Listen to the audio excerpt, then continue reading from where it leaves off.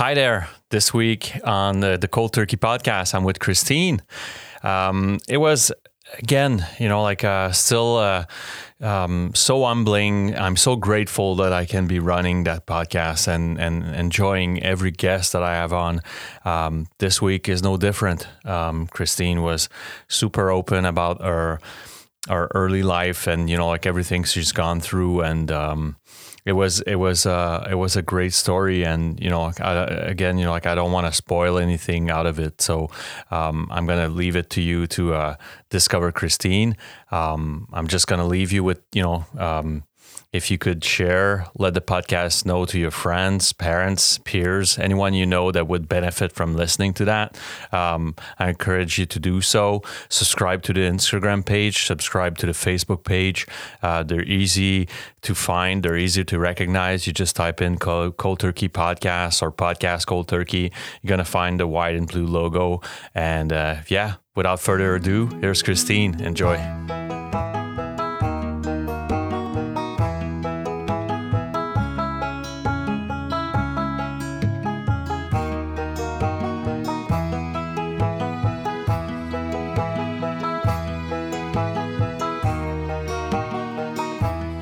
Hey, Christine, how you doing? I'm good, thank you. I'm going to start, it seems like a mandatory question that I do ask every one of my guests since March, especially in sobriety and especially with, the fact that, we're in sobriety, we're being, we do get used, and we do get, encouraged in proximity and human contact, and, either through hugs, but mostly through intimacy, and, and I mean intimacy, not in a proximity, let's say that way, but in the sense that meetings and in the huggings and all that stuff means that we do get close to people, and the pandemic has kind of shut that thing off. And so my first question would be where are you located in the world, and how's the pandemic going for you? I'm located in Hamilton, Ontario, and wow, the pandemic's really it's different. It gave me another sense of being able to really get to know who I really am. And, I was going to meetings before the pandemic started, and it really did a good impact on myself as well as some of the other people that I've been hanging out with. And not being able to go to face-to-face meetings really put a damper on my life. Not being able to go into a room and actually see the people that I associate with, and, having to do all these Zoom meetings, it's just not the same, right? Absolutely. So, and, I've actually said that numerous times, the initial Zoom meeting that I attended, I left, I was like, holy shit, that's not it. I'm not used to that. And, I was not like the big hugger guy, and, I'm not like but I would say the spirit of a room, just the spirit of a room, sitting there, you feel better, so, yeah. and I didn't get that in my basement in front of a fucking webcam, I didn't get it yet, at the beginning. So you're absolutely right. It's different. It's completely different. Oh, absolutely. Just walking into the room and everybody's saying hi to you. And, before I am a hugger, and to walk into a room and not even be able to hug anybody now, that puts a damper. But at the same time, I'm happy that these rooms are now open for us. But so they are open right now. We have currently in Hamilton, we have 2 rooms open. We did have 3. One shut down. Our Friday night room shut down just recently. We do now have a Monday night room. We also do have our Thursday and Sunday. So we have 3 rooms available.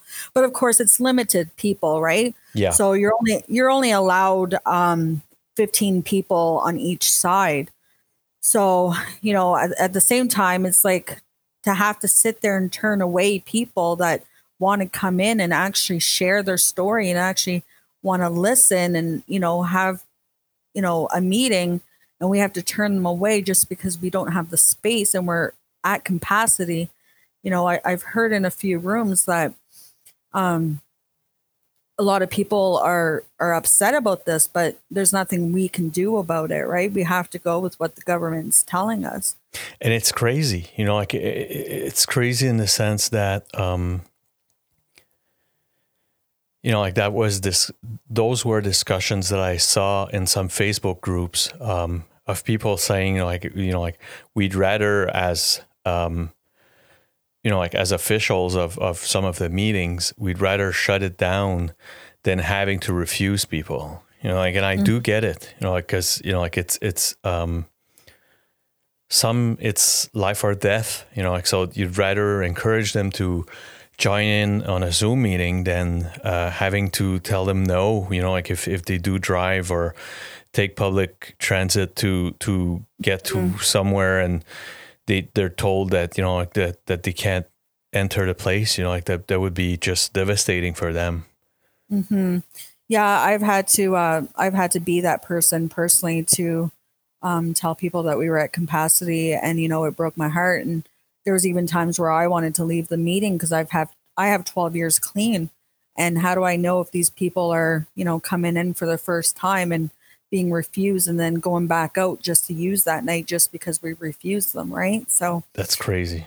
Definitely a big decision that we've had to deal with, and I mean we have to follow it, otherwise these rooms will get shut down.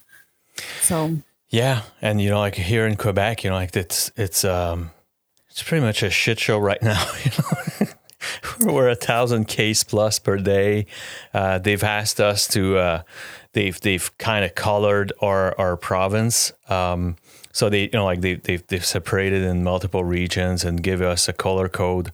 We've been sitting in the red zone in the Montreal metropolitan area for almost right at the beginning. They put us in red. So they've shut everything down, restaurants and meeting rooms for sure. But, everything else, a good friend of my wife right now is dying. And, like we were trying to find a way, because, just like the funeral rite for me is just something that shouldn't be forbidden. It's too damaging psychologically. I feel that this is almost, it should be illegal, you shouldn't, you shouldn't play with that. For me, it's just as meeting rooms actually, I think there's risk, but the collateral damage of, of someone that ODing because, you haven't allowed someone to enter a room as, depression, if someone wasn't allowed to get into, the mourning process, right? For me, is that's damaging, if not more. So, it was back and forth conversation about, should we do something kind of clandestine? And, you feel like a fucking outlaw just for celebrating. And it's not celebration, but, just to have that right. That ritual of, at least going through the the full mourning process, so anyway, so it's just crazy right now. Right. Just crazy. Yeah, it definitely feels like something was taken from us, right? And even the members that are trying to get into the treatment centers, I have a few friends of mine that are on the list, and it's taken forever, whereas normally it wouldn't take that long, right? So it's hard to see. And I have a few of my friends that relapse, and I've lost a few friends over our Zoom meetings. Even, they were showing up all the time, and then all of a sudden they're not showing up anymore. And you find out later on it's because they relapsed because of the whole COVID thing. So definitely one day at a time. That's for sure. So absolutely. Okay. Let's do as I do every week. We're going to be rewinding the life story tape of Christine.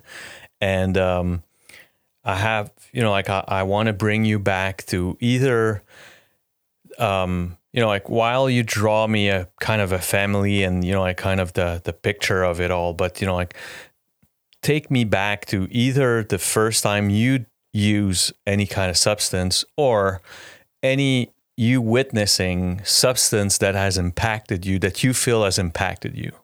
Mm-hmm. I want to say the first time I actually ever used any type of substance was probably when I was 11, 12 years old.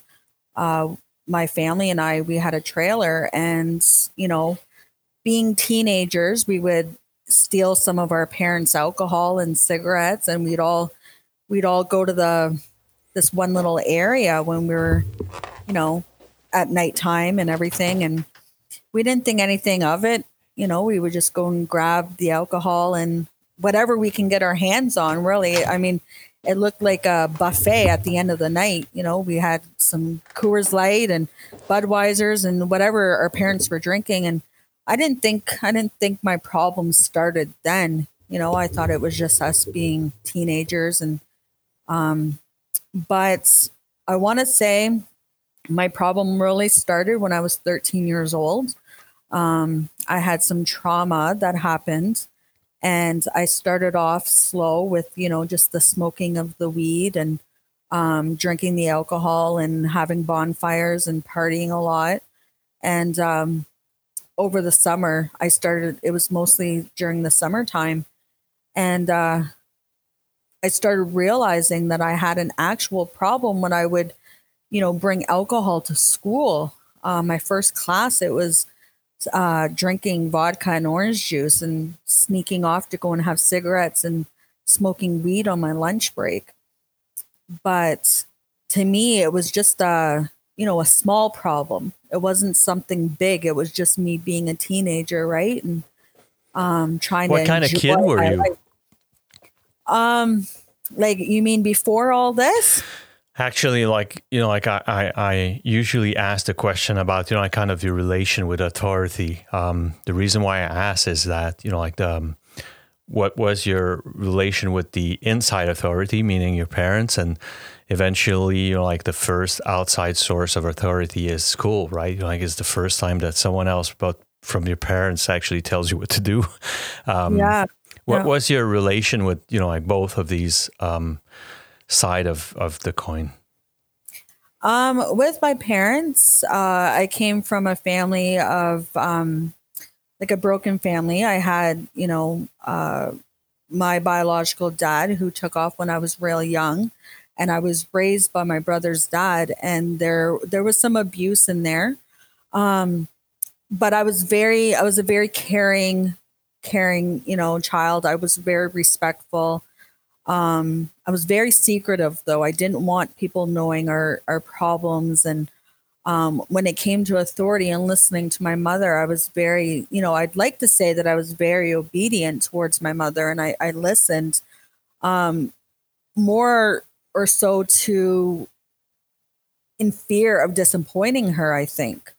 I didn't want to be a bad child. You know, there was a lot of, I've seen abuse and stuff like that, and I didn't want to disappoint her. So I'd like to say that I was a good child. And the same thing when it came to school. I was a good student. I did my work all the time. I was never in the principal's office. You know, I went to school. But then that's when, like, my life started changing a little bit later on. When I started doing the drinking and stuff like that at school, but it was all secretive. I was never caught. I was never in trouble for it. I'd like to say I was really smart in hiding it. You know, and I would go to school. I would do my homework. I was never late in my homework, you know, and I never had problems with any of the teachers. And until this day, I still talk to some of the teachers. So. Yeah. You mentioned abusive twice. You know, like, are we talking about violence here, or we're talking about something else? Abuse. I grew up seeing, you know, abuse towards my mother. You know, there was definitely some abuse with my father, and there was alcohol involved as well. My stepdad was an alcoholic Okay. as well, and so I saw abuse in that. And when I was 13, there was also abuse towards me sexually, and that's where I feel that a lot of my trauma started, and when I became a little more serious in my addiction. And actually, probably, like trying to heal that through kind of fogging your mind and spirit with spirits. Like, Most definitely. I was trying to fog it away with drinking and doing the drugs. Right. I didn't talk to anybody back then. You didn't really go out and announce your issues and your problems, right? Yeah. Your family problems. You figured out a way because you didn't want to shame your family, right? Was there already kind of a association between, like the tension or violence or like even abuse and the using? What do you mean by that? Like, like did you have any correlation? Like you oftentimes, like you hear people saying, like especially when, like there's a parent or a grandparent, like that's an alcoholic, like depending on how they behave, you tend to either want to copycat that, like you want to do the same, or you become kind of an advocate of being against, like even though, like this sickness at some point, it gets back at you. And how did you feel about, like kind of, like the just using? Growing up, I was definitely against it. I was, I always used to say, I'll never touch drugs. I'll never touch alcohol. I was totally against it. And I was really ashamed when I went down to that, like down that path. And were you ashamed, or like you would kind of excuse it and saying, well, mine is different, or like, or you already knew that it was pretty much the same shit? I never really tried to downsize it. I always knew that drinking's like doing drugs is doing drugs. I never really sat there and said, well, I have an excuse because of this or because of that. Either way, I knew it was wrong, and I didn't know how to get out of it, right? I just knew that whatever I was doing was helping me feel better. It was helping me erase the things that I've witnessed, and it helps me, be able to live day by day. I didn't have to think when I was drunk or when I was high. I didn't have to think anymore, right? All the problems were gone. And even when I didn't drink the next day or do drugs the next day, I was like, it got to a point where I had to continue drinking because then, and doing drugs because the problems were coming back. So I just, I found it easier to just get high and get drunk, and those memories were erased. How did it, like you said that, like, school, it was almost like if like they didn't know that like you were kind of going down a downward spiral. How did it escalate? How did it escalate? Yeah, for you, like I mean, like in terms of using, because my guess is that like it usually starts by weekends and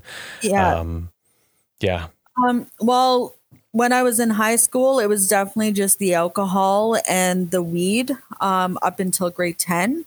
And then I started using pills because, after a while, the weed is no longer, doing its job. So it was always the next best thing. I was stealing pills off my mother. I was given pills from friends at school, buying them off the streets, so that was my next thing, was definitely, opiates and the pills. And then, but I really got into it when, after I graduated, I moved out when I was 19, and that's when really everything started going downhill for me.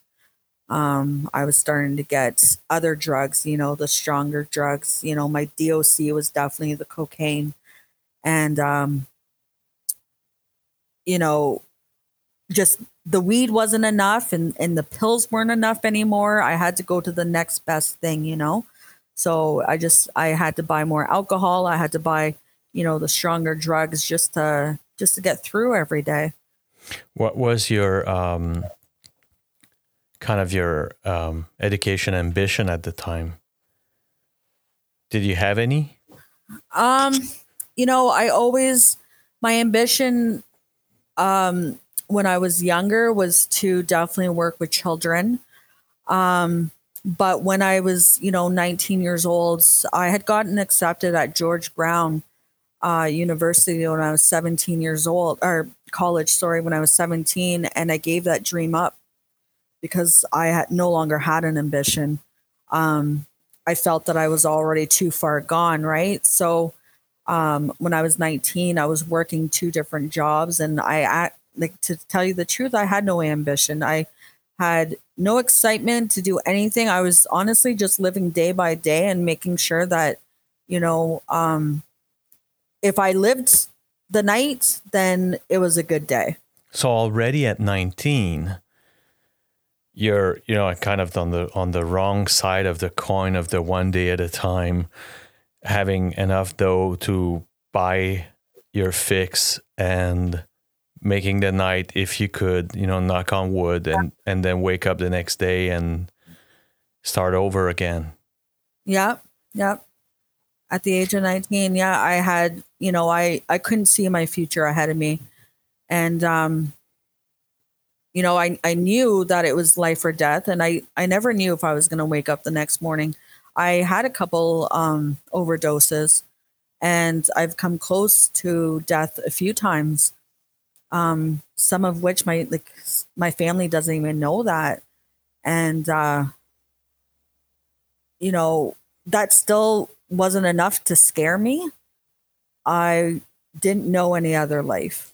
Speaking of which, how did your family reacted? Because I guess at some point, even though you said that, school didn't realize that you were developing a problem or actually, kind of feeding the beast of that problem. I guess, either through sixth sense or just by actual behavior, your parent must have realized that something was wrong. How did they react to it? Well, my mom was heartbroken. I was the result of, I don't know, I want to say a mental breakdown.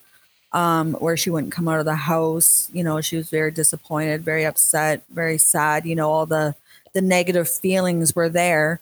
And honestly, I truly don't know if she knew how to handle it. She knew that I was out on my own. And, I feel that I've had conversations with her numerous times about how she always worried about that phone call ringing in the middle of the night and thinking that it was me, So they knew that it was, so they knew that you're, that it was dangerous, that they knew that, like we weren't talking about, like weed smoking and, like kind of the casual thing. Yeah, I don't know if my mom knew that I was doing coke. I know that she knew that I was doing pills and stuff like that, and the drinking, the excessive drinking, and the weed. But I'm not sure if she knew that I was doing the coke. And to be honest, to this day, I don't even know if at that time, if she did know that. I think it was just years later that I ended up telling my mother that I was doing the coke. But I don't know if she knew how to handle it. And I think she just lived day by day and wondering if, she was going to get that phone call or not. And from what I'm hearing, your mom seemed to be a great codependent, starting with her own husband, right? Mm-hmm. Yeah, most definitely. So You know, yeah, so you want to, like they tend to either downsize the issues. So like they're going to do the same for their child. yeah, I think because my mom remarried, and she met a great man. He was a very positive influence in my life, and I think he had to put up with a lot of the hurt that I put my mother through. And there came a time where I'm sure my mother,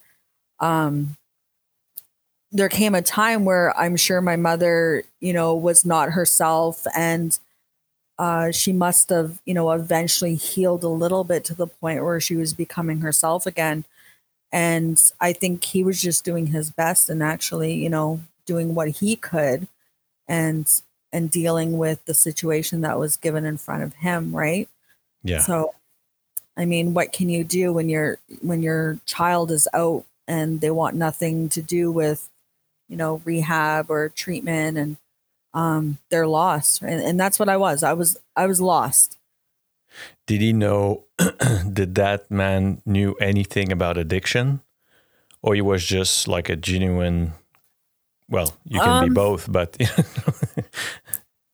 I mean, I don't know if he understood addiction. I know that he was aware of what drugs are, and things like that, and what they can do, but I don't know if he was totally aware of how far I had gone and the consequences of what could have happened had I continued, right? I honestly think that, he loved me, and he was just trying to keep my mom afloat and, bring my mother back to the person that she wanted to be, knowing that she had a child with addiction. So I usually ask, but like you seem to have answered already, but do you remember kind of the first seed of you waking up and realizing that, even though, either you couldn't help yourself, but realizing that, this shouldn't be what your life was. Do you have those memories of, when it started to kind of, those first little seeds in your brain? I didn't really have that seed in my brain during my addiction, but I did. I hit rock bottom really fast. With some people with addictions, as like you tend to lose your apartment, or you lose your job, things like that. I was starting to lose, my want to work, my want to live, things like that, really, really quickly. And one day, the day after my birthday, was the day that I realized I'm like, I can't do this anymore. I had a really good party the night before, and I woke up the next morning with alcohol all over my apartment, drugs all over my apartment. And it took about an hour to an hour and a half for me to even realize that I was in my own apartment. So it was that moment right then and there that I realized that I need to change. I can't do this anymore. Because if I continue down this road, I'm going to die. And for the first time in my life, I was actually scared of death, where I wasn't scared of death before. But that moment of not knowing where I was in my own apartment and not knowing anything that happened that night, that was my rock bottom. That was the time that I knew that I had to change my life around. So it freaked you out. It did. Yeah, I mean, I came close a few times. I OD'd a few times, and I'm not sure why that wasn't my rock bottom. I think it's because, the moment of waking up and I was alive, but at the same time, I had absolutely no idea where I was, and I actually felt that feeling, rather than waking up in a hospital, and you're slowly coming out of it, right? I literally woke up in my apartment and I had no idea where I was, and that scared the shit out of me. And I knew right then and there that I had to change and I had to become a better person. And you said that you already had those either suicidal thought or kind of more somber days. Can you elaborate on that? You know, like, would you say that, you know, like it was already kind of a shitty routine? You know, like you know what I'm saying? You know, like where it becomes kind of almost like because you know, like it's a party until it isn't, right? You know, like it's festive until it isn't. How long would you say it lasted of being just like a shitty dark labor of getting high? You know, probably 10 years. Took me. So it lasted 10 years. And so for 10 years, it wasn't fun. No, you know, like you said, it was the party until it wasn't the party anymore, you know. You go through these moments of thinking that everything's fun, and then, you know, and then you have to go through those moments where you don't have your drug of choice, and so you're taking something else just to give you that fix, and then you have to struggle with it. And this was a good struggle for me for about 10 years. I dealt with that, and like it was a shitty situation, you know, like having, and I honestly, I don't know why I did that to myself. It was 10 years of my life that I'll never get back. But that struggle of having to sit there and wake up in the morning, and the first thing that you do, like like I'm a smoker, and the first thing you do, it's not even to have your cigarette, you know, or to go to the washroom. The first thing you wanted to do was get your fix. And it was a routine. It was a routine that you couldn't get out of.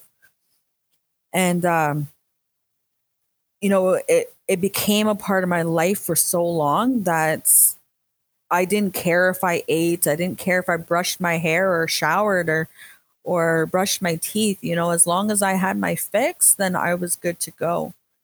And I lived, you know, I wasted 10 years of my life because like I didn't care. I didn't care whether I died. I wasn't scared of death at all at that time. Until that morning. Until that morning. Till this day, I really honestly do not know why that morning made me realize that today's the day that I'm going to get clean. And back then I was, you know, I didn't really talk to my family. Like I wasn't really, you know, I talked to them on and off and stuff like that, but I was in my own little world, you know, where I had my own friends. And when you decide that you're going to get clean, you don't realize how many friends you really don't have. You know, when you're partying and you're that party girl and everybody's your friend and, you know, everybody's knocking at your door. But the moment you say you want to get clean and you've had enough, you got maybe one friend. And I was able to count on one friend to help me get clean. And I did it on my own. I didn't do treatment. I didn't do detox. I was scared shitless of those places because I was scared of, I was scared of being told of what to do and, you know, you have to do this and you have to do that. And I was like, fuck that. I'm going to do it on my own. So I detoxed in my own apartment for a month and a half. I literally locked myself in my apartment and I didn't go anywhere. I didn't buy groceries. I had a good friend of mine that took care of me and, you know, forced me to take showers, while I was detoxing. So you'd rather, you know, like you were more scared of a therapy than the hell you put yourself through. You know, we sit there and I constantly ask myself that question when I'm in NA now. I have friends of mine going through treatment and stuff like that. And now that I'm clean, I sit there, I'm like, why the fuck didn't I just go to treatment? No, like for sure. Like I sit there and I think about it and I'm like, oh man, like had I just went to treatment, you know, and I would have had food every day, you know, they would have given me medicine to like calm me, like to detox me, you know, they would have, force me to have a shower every day. And I'm like, seriously, why did I do that to myself? Till this day, I still don't know why I've done that. But at the same time, I sit there and I think about it too. I did this for a month and a half, and I sit there and think about it. I'm like, you know what? I'm fucking strong for doing that. Like, to sit there and man, like, I have to clean myself up and everything else, and push myself to go for a shower and stuff like that. It kind of made me the person I am today and the struggles that I've had to deal with.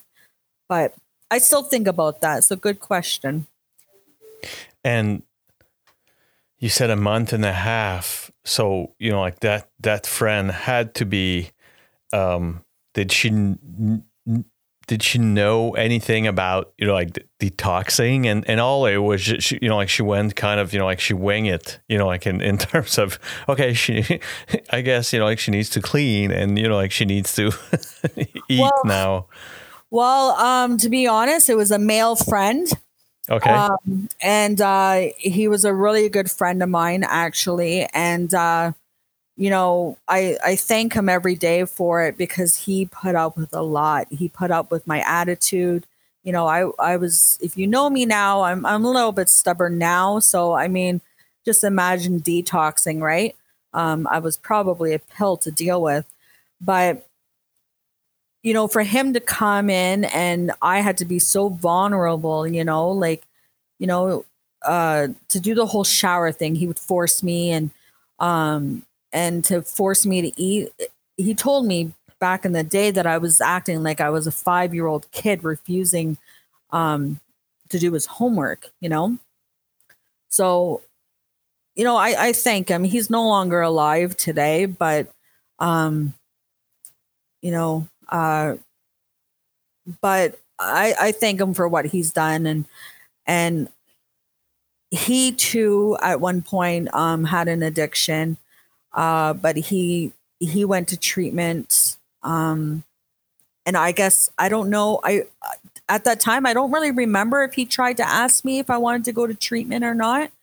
I think he just knew that I was pretty adamant that I was doing it my way. And if I was going to do treatment, then, I wasn't going to be clean. So I think he just went along with it and put up with my shit. So, and he did a good job, but he's no longer here with me today. So he eventually ended up relapsing, and, that's another story at itself. But did, when you came out of that month and a half, how did it go? Did you know about, the meetings and, the fraternities and, the 12-stepping? Did you know about these places at the time? When I came out, honestly, I knew of NA, and I was more familiar with AA, because I was familiar with it growing up. I didn't really know much about NA, but I thought I was cured. The month and a half that I did of detoxing, the moment that I was feeling better, and I didn't need help anymore. That was my mental state, right? I was clean. I was fixed. I was, a better person. I was outside. I was living life, looking for a job. Things like that. So I had absolutely no interest in using the rooms. I had absolutely no interest in using treatment. Sorry to say it, I was a stubborn little bitch, back then. And I would like to say that I was a woman of, thinking that I had a lot of power and that I was able to do everything on my own. I didn't want the help of other people. And I, now that I'm a little bit more, sensible, I look back at that and realize that had I went for the treatment and had I went to the rooms and walked into the NA rooms, that, I probably wouldn't have been as fucked up for so many years, So even being clean for so many years, I was still fucked up, and I didn't realize it until 2 years ago, to be honest. So it's only 2 years ago that you decided to, well, not decided, but that you reached out to resources. Yep. 2 years ago, my dad passed away, and I was ready to pick up. I did, and I ended up, flushing it down the toilet because I knew that I didn't want to go down that path again. But I was bringing back behaviors that I had in my past of I started neglecting my house. I started neglecting my friends. I wanted nothing to do with people. And these were behaviors that I had in the past when it came to my drug abuse, right? So when my dad passed away, that really took a real toll on me, knowing that he was not my biological dad and he chose to love me at the age of 6 months old, and he raised me. So when he passed away, I took it really hard, but it didn't sink in until about 3 months later, after his death, that I knew at this time I needed help. And I did the whole counseling sessions. And, to me, counseling was helpful at first, but after a while, you get so many sessions from work. Like I got counseling through my work and everything. And, I was allowed 4 sessions. And then after that, they're like, oh, okay, you can restart, but you have to wait a month and then it'll be with another counselor. I was like, fuck that. I'm not doing that anymore. Like after so many years, I've done counseling my whole life, right? I've been seeing a counselor since I was in preschool. And, I wasn't willing to do that again. And that's when I heard of the rooms, and I decided, I'm like, you know what? I'm going to go try these NA rooms out and see what it's like. I'm going to give it because I have no more, there's no other road to go down. I've done the counselors, I've done this, I've done that. I've read the books. So let's go try the NA rooms. And I walked into my first meeting, and I've been going to the meetings ever since. Wow.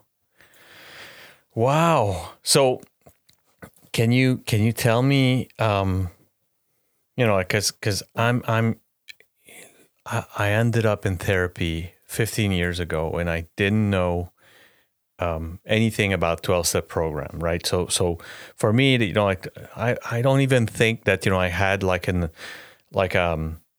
neither a bad or a good picture. I didn't know about them, So for me, when they told me rooms, it was just probably old movies or something, so it had something to do with dark, bad lit basement that smelled like shit, that with old folks, either bums or I'm sorry for people that are homeless. I don't mean that. I mean the kind of the picture and the image of what I mean by bum. I don't want to be canceled because I said bum.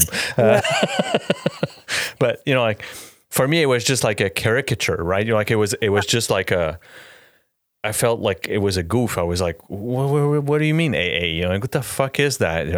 Do I need to wear a suit or something? Anyways, it was just weird. But I come from these places, right? So my first day of abstinence had meetings, and 12-stepping was part of that process. What was that process like? Were you looking to, I don't know, find, inspiring reading, or, what I'm saying? Were you searching the internet about sobriety, or was there something that because my guess is that, you just said it, you felt that, you were still struggling. did you pinpoint that struggle to, well, if sobriety hasn't solved it, there must be something else, and what is it? And let me try to, like find, like peace in my inner spirit or whatever, like let me meditate on that. Let me, I don't know if you understand what I'm asking, but no, most definitely. How I walked into the room was basically a friend of mine. He wanted to get clean. And, because I've been clean for so many years, I was like, you know what, if you go to NA, then I'll go with you. I said, because I need the help too. And I said, I don't know any other revenue, I don't know any other road to go down. I said, I'm not going to go if you're not going. And I still needed that push to get into the rooms.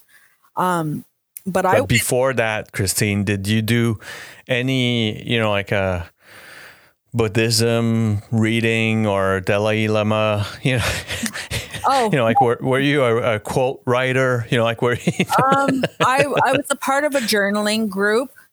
Okay. I was doing a journaling group for a little bit, and that seemed to be helping a little bit. So there was some tools used. Yes, most definitely. I did. I was journaling, and there was a group that we would attend. I believe it was once a week that we would meet up, and we would have topics that we would talk about, and we'd write about them, or you just write about whatever you wanted, and you had the choice of whether or not you wanted to share. My first meeting or journaling session that I ever went to, I had contacted the person that I found on the internet, and I had given a subject title in a suggestion to write a letter to a loved one who's passed away. And I almost didn't go, but I went, and I wrote that letter to my dad. And I wasn't going to share, but then I was like, you know what the fuck am I doing here if I'm not going to open up, right? Yeah. So I shared, and I cried my first time. And there was people in the rooms that were very welcoming, not in the room, sorry, in the journaling session that was very, very welcoming. And then next thing you know it, I'm, going to the next journaling session and then the following one. And then I started helping to run them, and I started doing events with them and running events and becoming a big part of this world of working with people with mental illness. And that's how I met my boss today, actually. She came and did a speech at one of the journaling. I have two jobs. I work for the school board, and I also work for a company called Comeback Snacks. It's a popcorn company that was founded in prison. Actually, my boss went to prison for smuggling drugs, and while she was in there, she built a company with popcorn, and she hires people that have been incarcerated, or people that have had addictions in the past. So the small little circle that, just a simple little Google search of, journaling group led me to where I'm at today with the Comeback Snacks and the person that I am today. So, I sit there and I strongly, I'm inspired by her story, as well as inspired by the company that I work for, and, the children that I get to help every day. And the reason why I'm asking, Christine, is that, I hear a lot about, kind of the dry sober, right? The people that, are trying the sober thing and don't have a toolkit. Yeah. And you've done it for almost 10 years. And but I want to hear if there was or wasn't any kind of struggling, not having any tools to deal with that sobriety, except just not using. Because I hear a lot of, I can't, for me, it's something that I don't know about, because, you know, like I was given that toolbox. You know, like I'm not saying it's the best. I'm not saying that, you know, like it's the only one. I'm just saying that, you know, like I was given a toolbox in therapy. So, and that was day one. So I don't know any other way than given the toolbox on day one. And, you know, like that's why I find it so interesting to hear your story, Christine, because, you know, like there's a 10 years there that you weren't given any tools to cope with that sobriety, because, you know, like most will say that, you know, like using is only the Band-Aid on some other, you know, like other stuff that you got going in your life, you know, like either by burying them in booze and in drugs, or any past trauma that, you know, like you want to forget about. So not having a toolbox saying, well, drugs or, you know, like substance use is just like the coping mechanism, you know, like you know, like you haven't coped with, you know, like what's really, you know, underneath it. And so that's why, you know, like I'm asking so many questions about that, because I'm still hearing about people being scared shitless of, you know, like going into meetings. And, you know, like I'm the first one to advocate that, you know, like meetings are a bit to blame of that, you know, because it's still under the argument that, you know, like it's anonymous, that they make it a bit shady, you know, like that, you know, like they make it a bit mysterious and a bit almost inaccessible, and sometimes. And, you know, like they're to blame for that. You know, like I find it a shame that it's not more open and, you know, not more welcoming than it is. I think it's their fault, you know, like, and you know, like I've been saying that to a few younger people that, you know, like I've asked them, you know, like I've never seen, I've seen so much shit publicity in my Instagram and Facebook feed, but never seen one from AA or NA.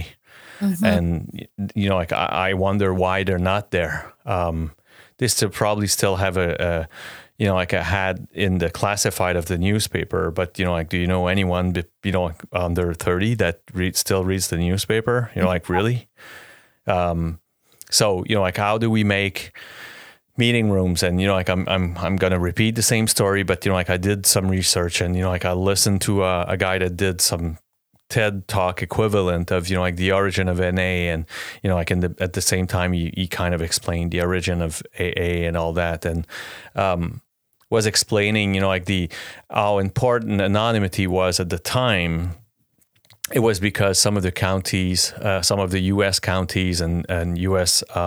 State could jail someone just under the snitching of your neighbor saying that you should be, you could be a drug user. And so you could be jailed just for someone telling the authorities that you're a drug user. So there are some archive photos that you can find online that people are wearing masks when they're attending meetings. And that was the reason why it became so important at the time of being anonymous. It wasn't for, you know, like all of the excuses that people are giving today. It was because, you know, like you could be jailed just for someone saying, hey, I just saw Christine getting out of a room, and, you know, like that room is full of drug users. And you could be jailed just for that. And that's why people were wearing masks. We still are now.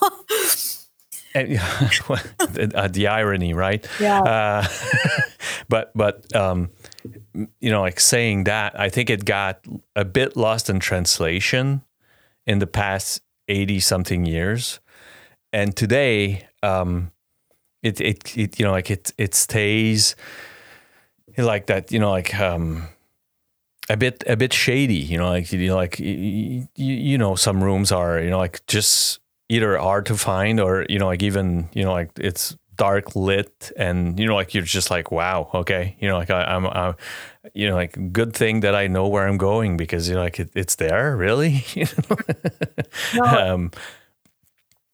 So that being said, this is, well, on my end, this is the only, pretty much the only method that I know of coping with my sobriety and dealing with my sobriety is through those 12-step programs, both AA and NA. And but like you went without for 10 years, and like I'm just curious about like, was there because what it's a funny story, but like when I stopped 12 hours actually before going in therapy. And I left home filling my luggage with some of these, like One Good Thought a Day book, and, like some of the Buddhism spiritual enlightening book. And, like I had like meditation in my iPod, and, like I had all kinds of shit that I had bought, like in my drug use, like trying to find, like a meaning to my life, and well, sure enough, when I got in therapy, like they opened my luggage and said, well, if you won't need that, and you won't need this, and you won't need that, and to give me your iPod and so on. But that, like it shows you that, like I had good intention of, like trying to at least heal a bit of my spirit, like even when I was using. But yeah, like you went without any of those tools, it seems, though. Yeah. I definitely went out with those tools for a really long time. Like I said, up until 2 years ago, when I walked into the rooms. But before then, like I said, I did do the journaling, and that really did help me. And like I mentioned before as well, working for the company that I work for, I was really able to find myself in that company, just because I was able to be open with the fact that I had an addiction, right? My other job, where it's a professional job, I couldn't be as open. So me being able to work for Comeback Snacks, I was able to sit there and talk about my addiction. And I think that was one of my tools. That was definitely a tool in my toolbox, was definitely the journaling, and a job that accepted people with addictions, that was willing to sit there and talk to you about, your drug of choice and how you felt in the past, and didn't judge you. Because that was one of the things that was the hardest for me, was the fear of being judged. Right. Just a couple days ago, like 2 weeks ago, funny story, I had to use the washroom. And because of COVID, you can't just use the washroom at the grocery store anymore. So I walked a few doors down, and I was literally going to piss myself. And I walked into the laundromat, and the guy that was running the laundromat said, "I'm sorry, we don't let crackheads in here." And I looked at him, and I said, the first thing I said to him was, "You either let me use your washroom or I piss on your floor." And I walked right past the washroom anyways. And then I walked out pissed off at the world.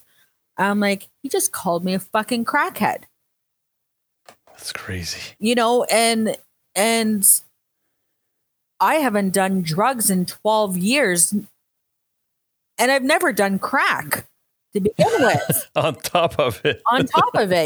So like it pissed me off, but at the same time, it made me realize, like, you know what, I still have this thing on, with my, I don't know, the way I look maybe, or the way I perceive myself, that, that I was a drug addict in the past. I don't know what people are seeing. Right. About a month ago as well, I was in the dollar store, and I had the security guard following me around.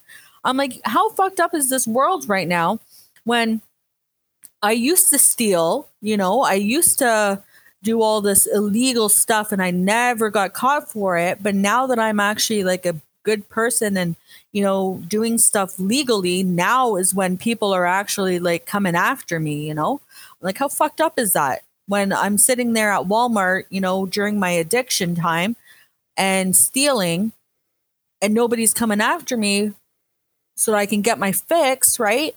But then I'm actually, I have 2 jobs, you know, I pay rent, I pay bills, I pay my taxes, and now I have people coming after me. So I was taking the offense to that.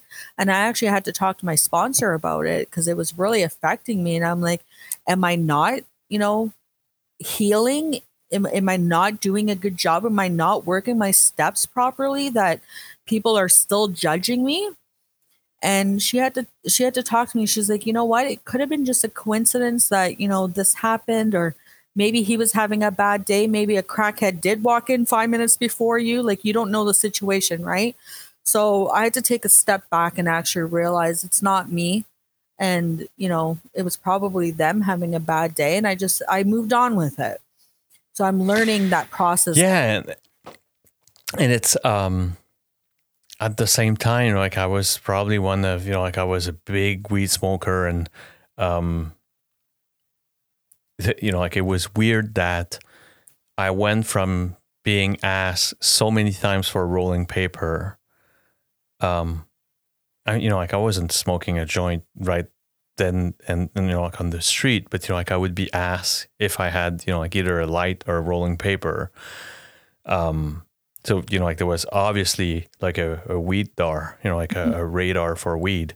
But when I stopped and I got out of therapy, I wasn't asked that question anymore. So, that, you know, like there's definitely something of that nature. Mm-hmm. At the same time, you're absolutely right. You know, like that, you know, like I would say, even in the mind, I don't know, like there's something about, you know, like the projection of, I guess, of our being. You know, like I told you before we started recording that, you know, like I had a hard time finding myself in some of the known broadcasts and podcasts of, you know, like sobriety talk, because, you know, like you know, like I use the expression that I'm a bit grungier than some of the stuff that I heard that was, you know, like way too squeaky clean for me, you know, and obviously it shows in well, it shows in my behavior, and even on my day-to-day job. You know, like I you know, like I can tolerate more,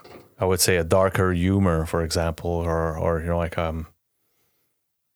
I guess, you know, like a bit of a tougher, you know, like I like it when it's tougher. Mm-hmm. And so, you know, like it shows in my behavior, it shows in me having a harder time dealing with stupidity, you know, like so you know, like, you know, the example of, you know, like having that person at the laundromat giving that kind of comment, I would have probably lost my shit, you know. Like. It was hard, but, you know, I also know that I'm a better person than that now, right? Old behavior. For sure. But, you know, like when, you know, like, it's funny because in therapy, someone, you know, like told me to, there was someone, that was in therapy at the same time as I was. And, he said so many stupid things, you know, like it was just fucking crazy, you know, like, and I was losing my mind over this guy. Like, it was just like, I'm going to knock this guy teeth out, you know, like this is so fucking crazy. You know, like he would get under my skin so bad. And, a therapist told me to, classify them, on my end. So he said, okay, so you got 5 fingers. So the first finger, your thumb, would be, you don't even tell someone, and, you know, like he understands and he knows how to do it. And then, you know, like you got your index that, you know, like you need to tell him once, and, or just look at him once, and, you know, like he understands and fully understands and knows how to get shit done, you know, like, and then you got the third finger, and, you know, like the middle finger is someone you need to tell him like a few times, but he gets it, and, you know, like he understands, and, you know, and then, you know, like your ring finger would be, okay, so you tell him, and, you know, like you show him and you explain a few times, and you show him how to do it, you know, like, and he's gonna get it, you know, like, and he's okay. And then you know, like your pinky finger, you know, like however many times you're gonna repeat it and show him, you know, like he's never gonna fucking understand it, you know, like, and so so every time you meet with someone, you know, like you just need to press that finger, you know, like just, you know, like you don't need to, you know, like do like all kinds of hand signs or whatever, but you know, like you can just touch that finger in your hand and say, okay, this guy's a fucking pinky, you know, like there's nothing I can do about him, you know. This guy's definitely the thumb. yeah, exactly. And you know, like so you get some people that, you know, like whatever you say, you know, like that, you know, like you're not going to change him, and you know, there's nothing to do about it, you know. But it still gets under my skin sometimes, you know. Like it's just, it's a bit of how I am, you know. Like and that, you know, like kind of that, you know, like that fuel that I have, or that fire that I have, makes me professionally successful. You know, like I work in sales, I work in, you know, like fast-paced IT shit, you know, like, so I need to be on my toes. I need to be passionate to share that passion, you know, like to a potential customer, right? You know, like, so there's something of that, you know, like it's useful for my own career. But at the same time, you know, like you need to be careful about that, because it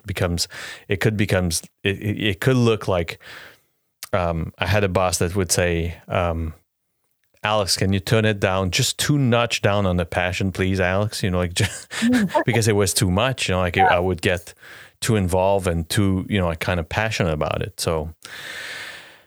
So the next question I got is, you know, like how is it, you know, like what did, getting to know the 12-step program and the program itself changed in the past 2 years for you? Sorry, you blanked out there for a quick second. I didn't hear the whole question. Question I asked is, you know, like what did getting to know and discovering the programs and the meetings has changed for you between, you know, like the last 10 years and then the last 2 years? You know, I honestly think sitting down and reading the questions and actually having to be honest with myself and my sponsor is what really changed. Because before I even walked into the rooms, I wasn't even willing to admit that I was an addict. I used to sit there and say, oh, I did drugs in the past, you know, but now I don't do drugs anymore. And that's how I lived my life up until 2 years ago. And when I had to sit in that circle and actually admit that I was an addict, that's when it really hit me. So when I started doing my steps and actually having to, I'm on step 8 now. But when I actually started doing my step work, answering those questions and, you know, really having to be truthful to myself and truthful with my sponsor, was probably the hardest thing that I had to do. But at the same time, I knew that this is it for me. This is, you know, me walking into the rooms. This is my counseling. This is, you know, the last step. This is the only thing that's left that can actually, like, in other words, cure me. You know, there's nothing else. So I'm like, I really got to take this serious. And so I honestly, I put everything I could into my step work. I answered my questions, and, you know, I had to be truthful to myself, whether I liked the answer or not. I knew that that was the only thing that I can do, because to me, this was my last step.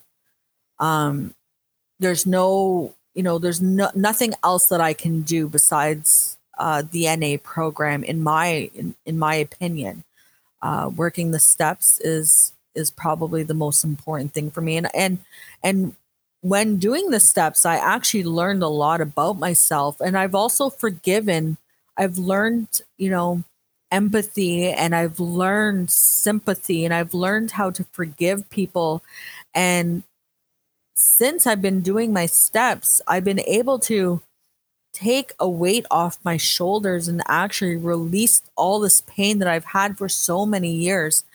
And it was this that did it. And not counseling and not talking with other people, not journaling, even though journaling did a lot for me.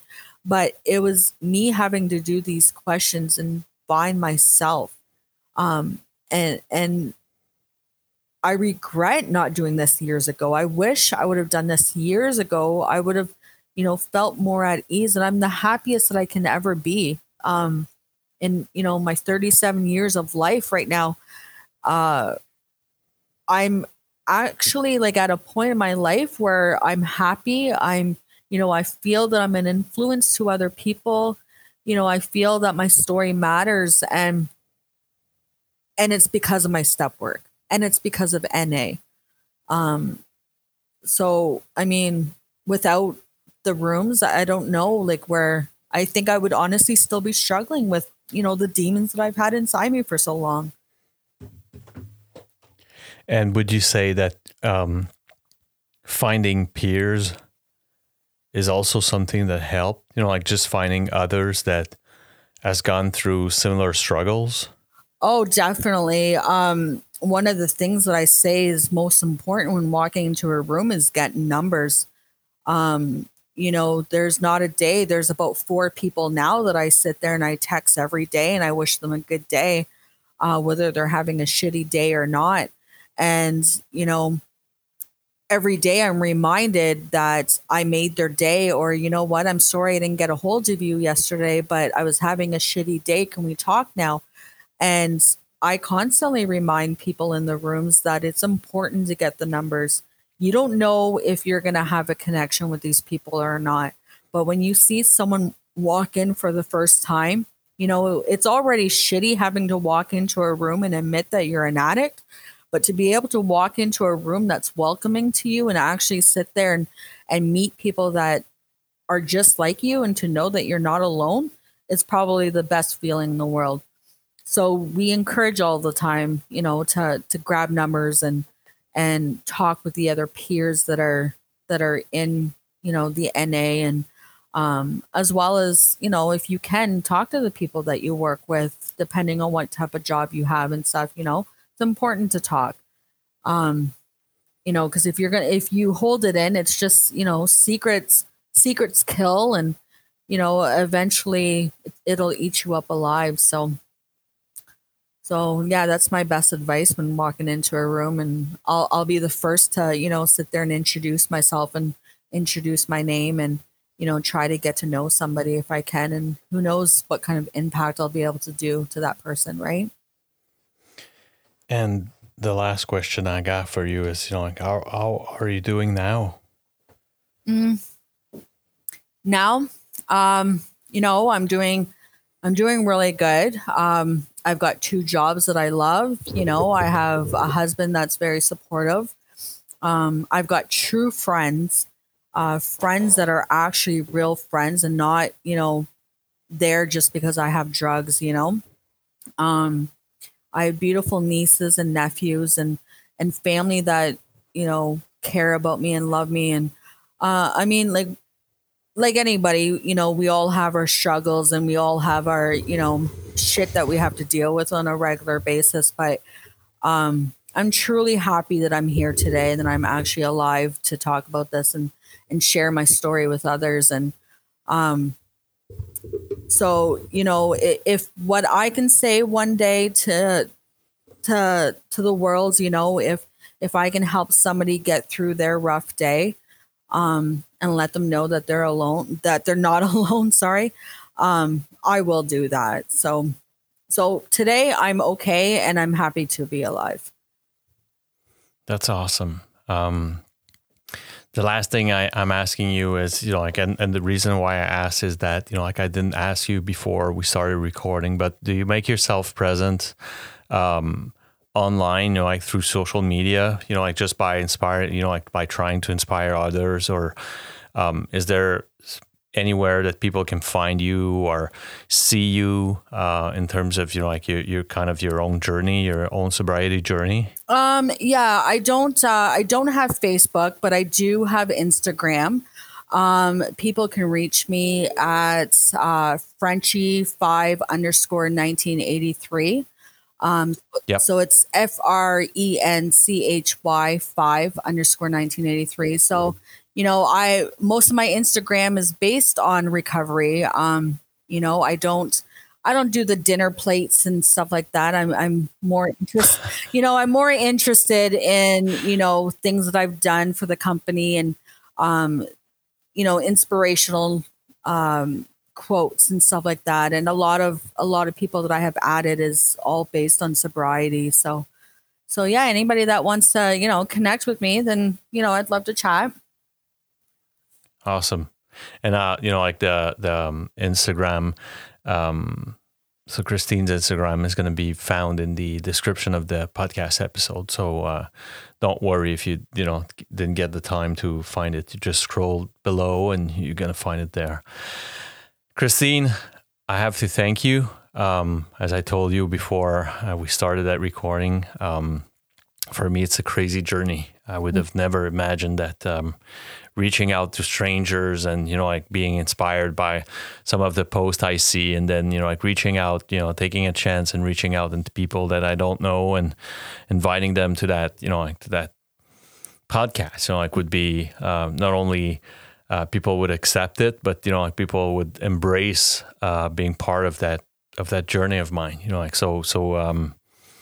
part of that adventure that, like I've started a bit more than a year ago, and cannot be anything else but thankful for your participation to it. Mm-hmm. Well, thank you so much for doing this. I ended up finding you through someone else that was mentioning that they did a podcast, and I was like, how can I reach out? So thank you for everything that you've done for us as well. It takes people like you to, inspire the world. So thank you, and keep doing what you're doing. So that's really appreciated. And, like I just want to do my, like a bit of my share, like it's, for me, it's just, like I said, like there's, I think there's a piece missing right now, like, especially with those new platforms. I think there's a piece missing, and, I'm filling that gap while, some of the more, I would say, official authorities of, of these movements, gets involved as well, and until then, there's going to be at least that podcast that, broadcast, a message of hope, and that, in that new media. So, yeah. Well, thank you so much, Alex. I appreciate it. Thank you. Bye-bye. Bye now.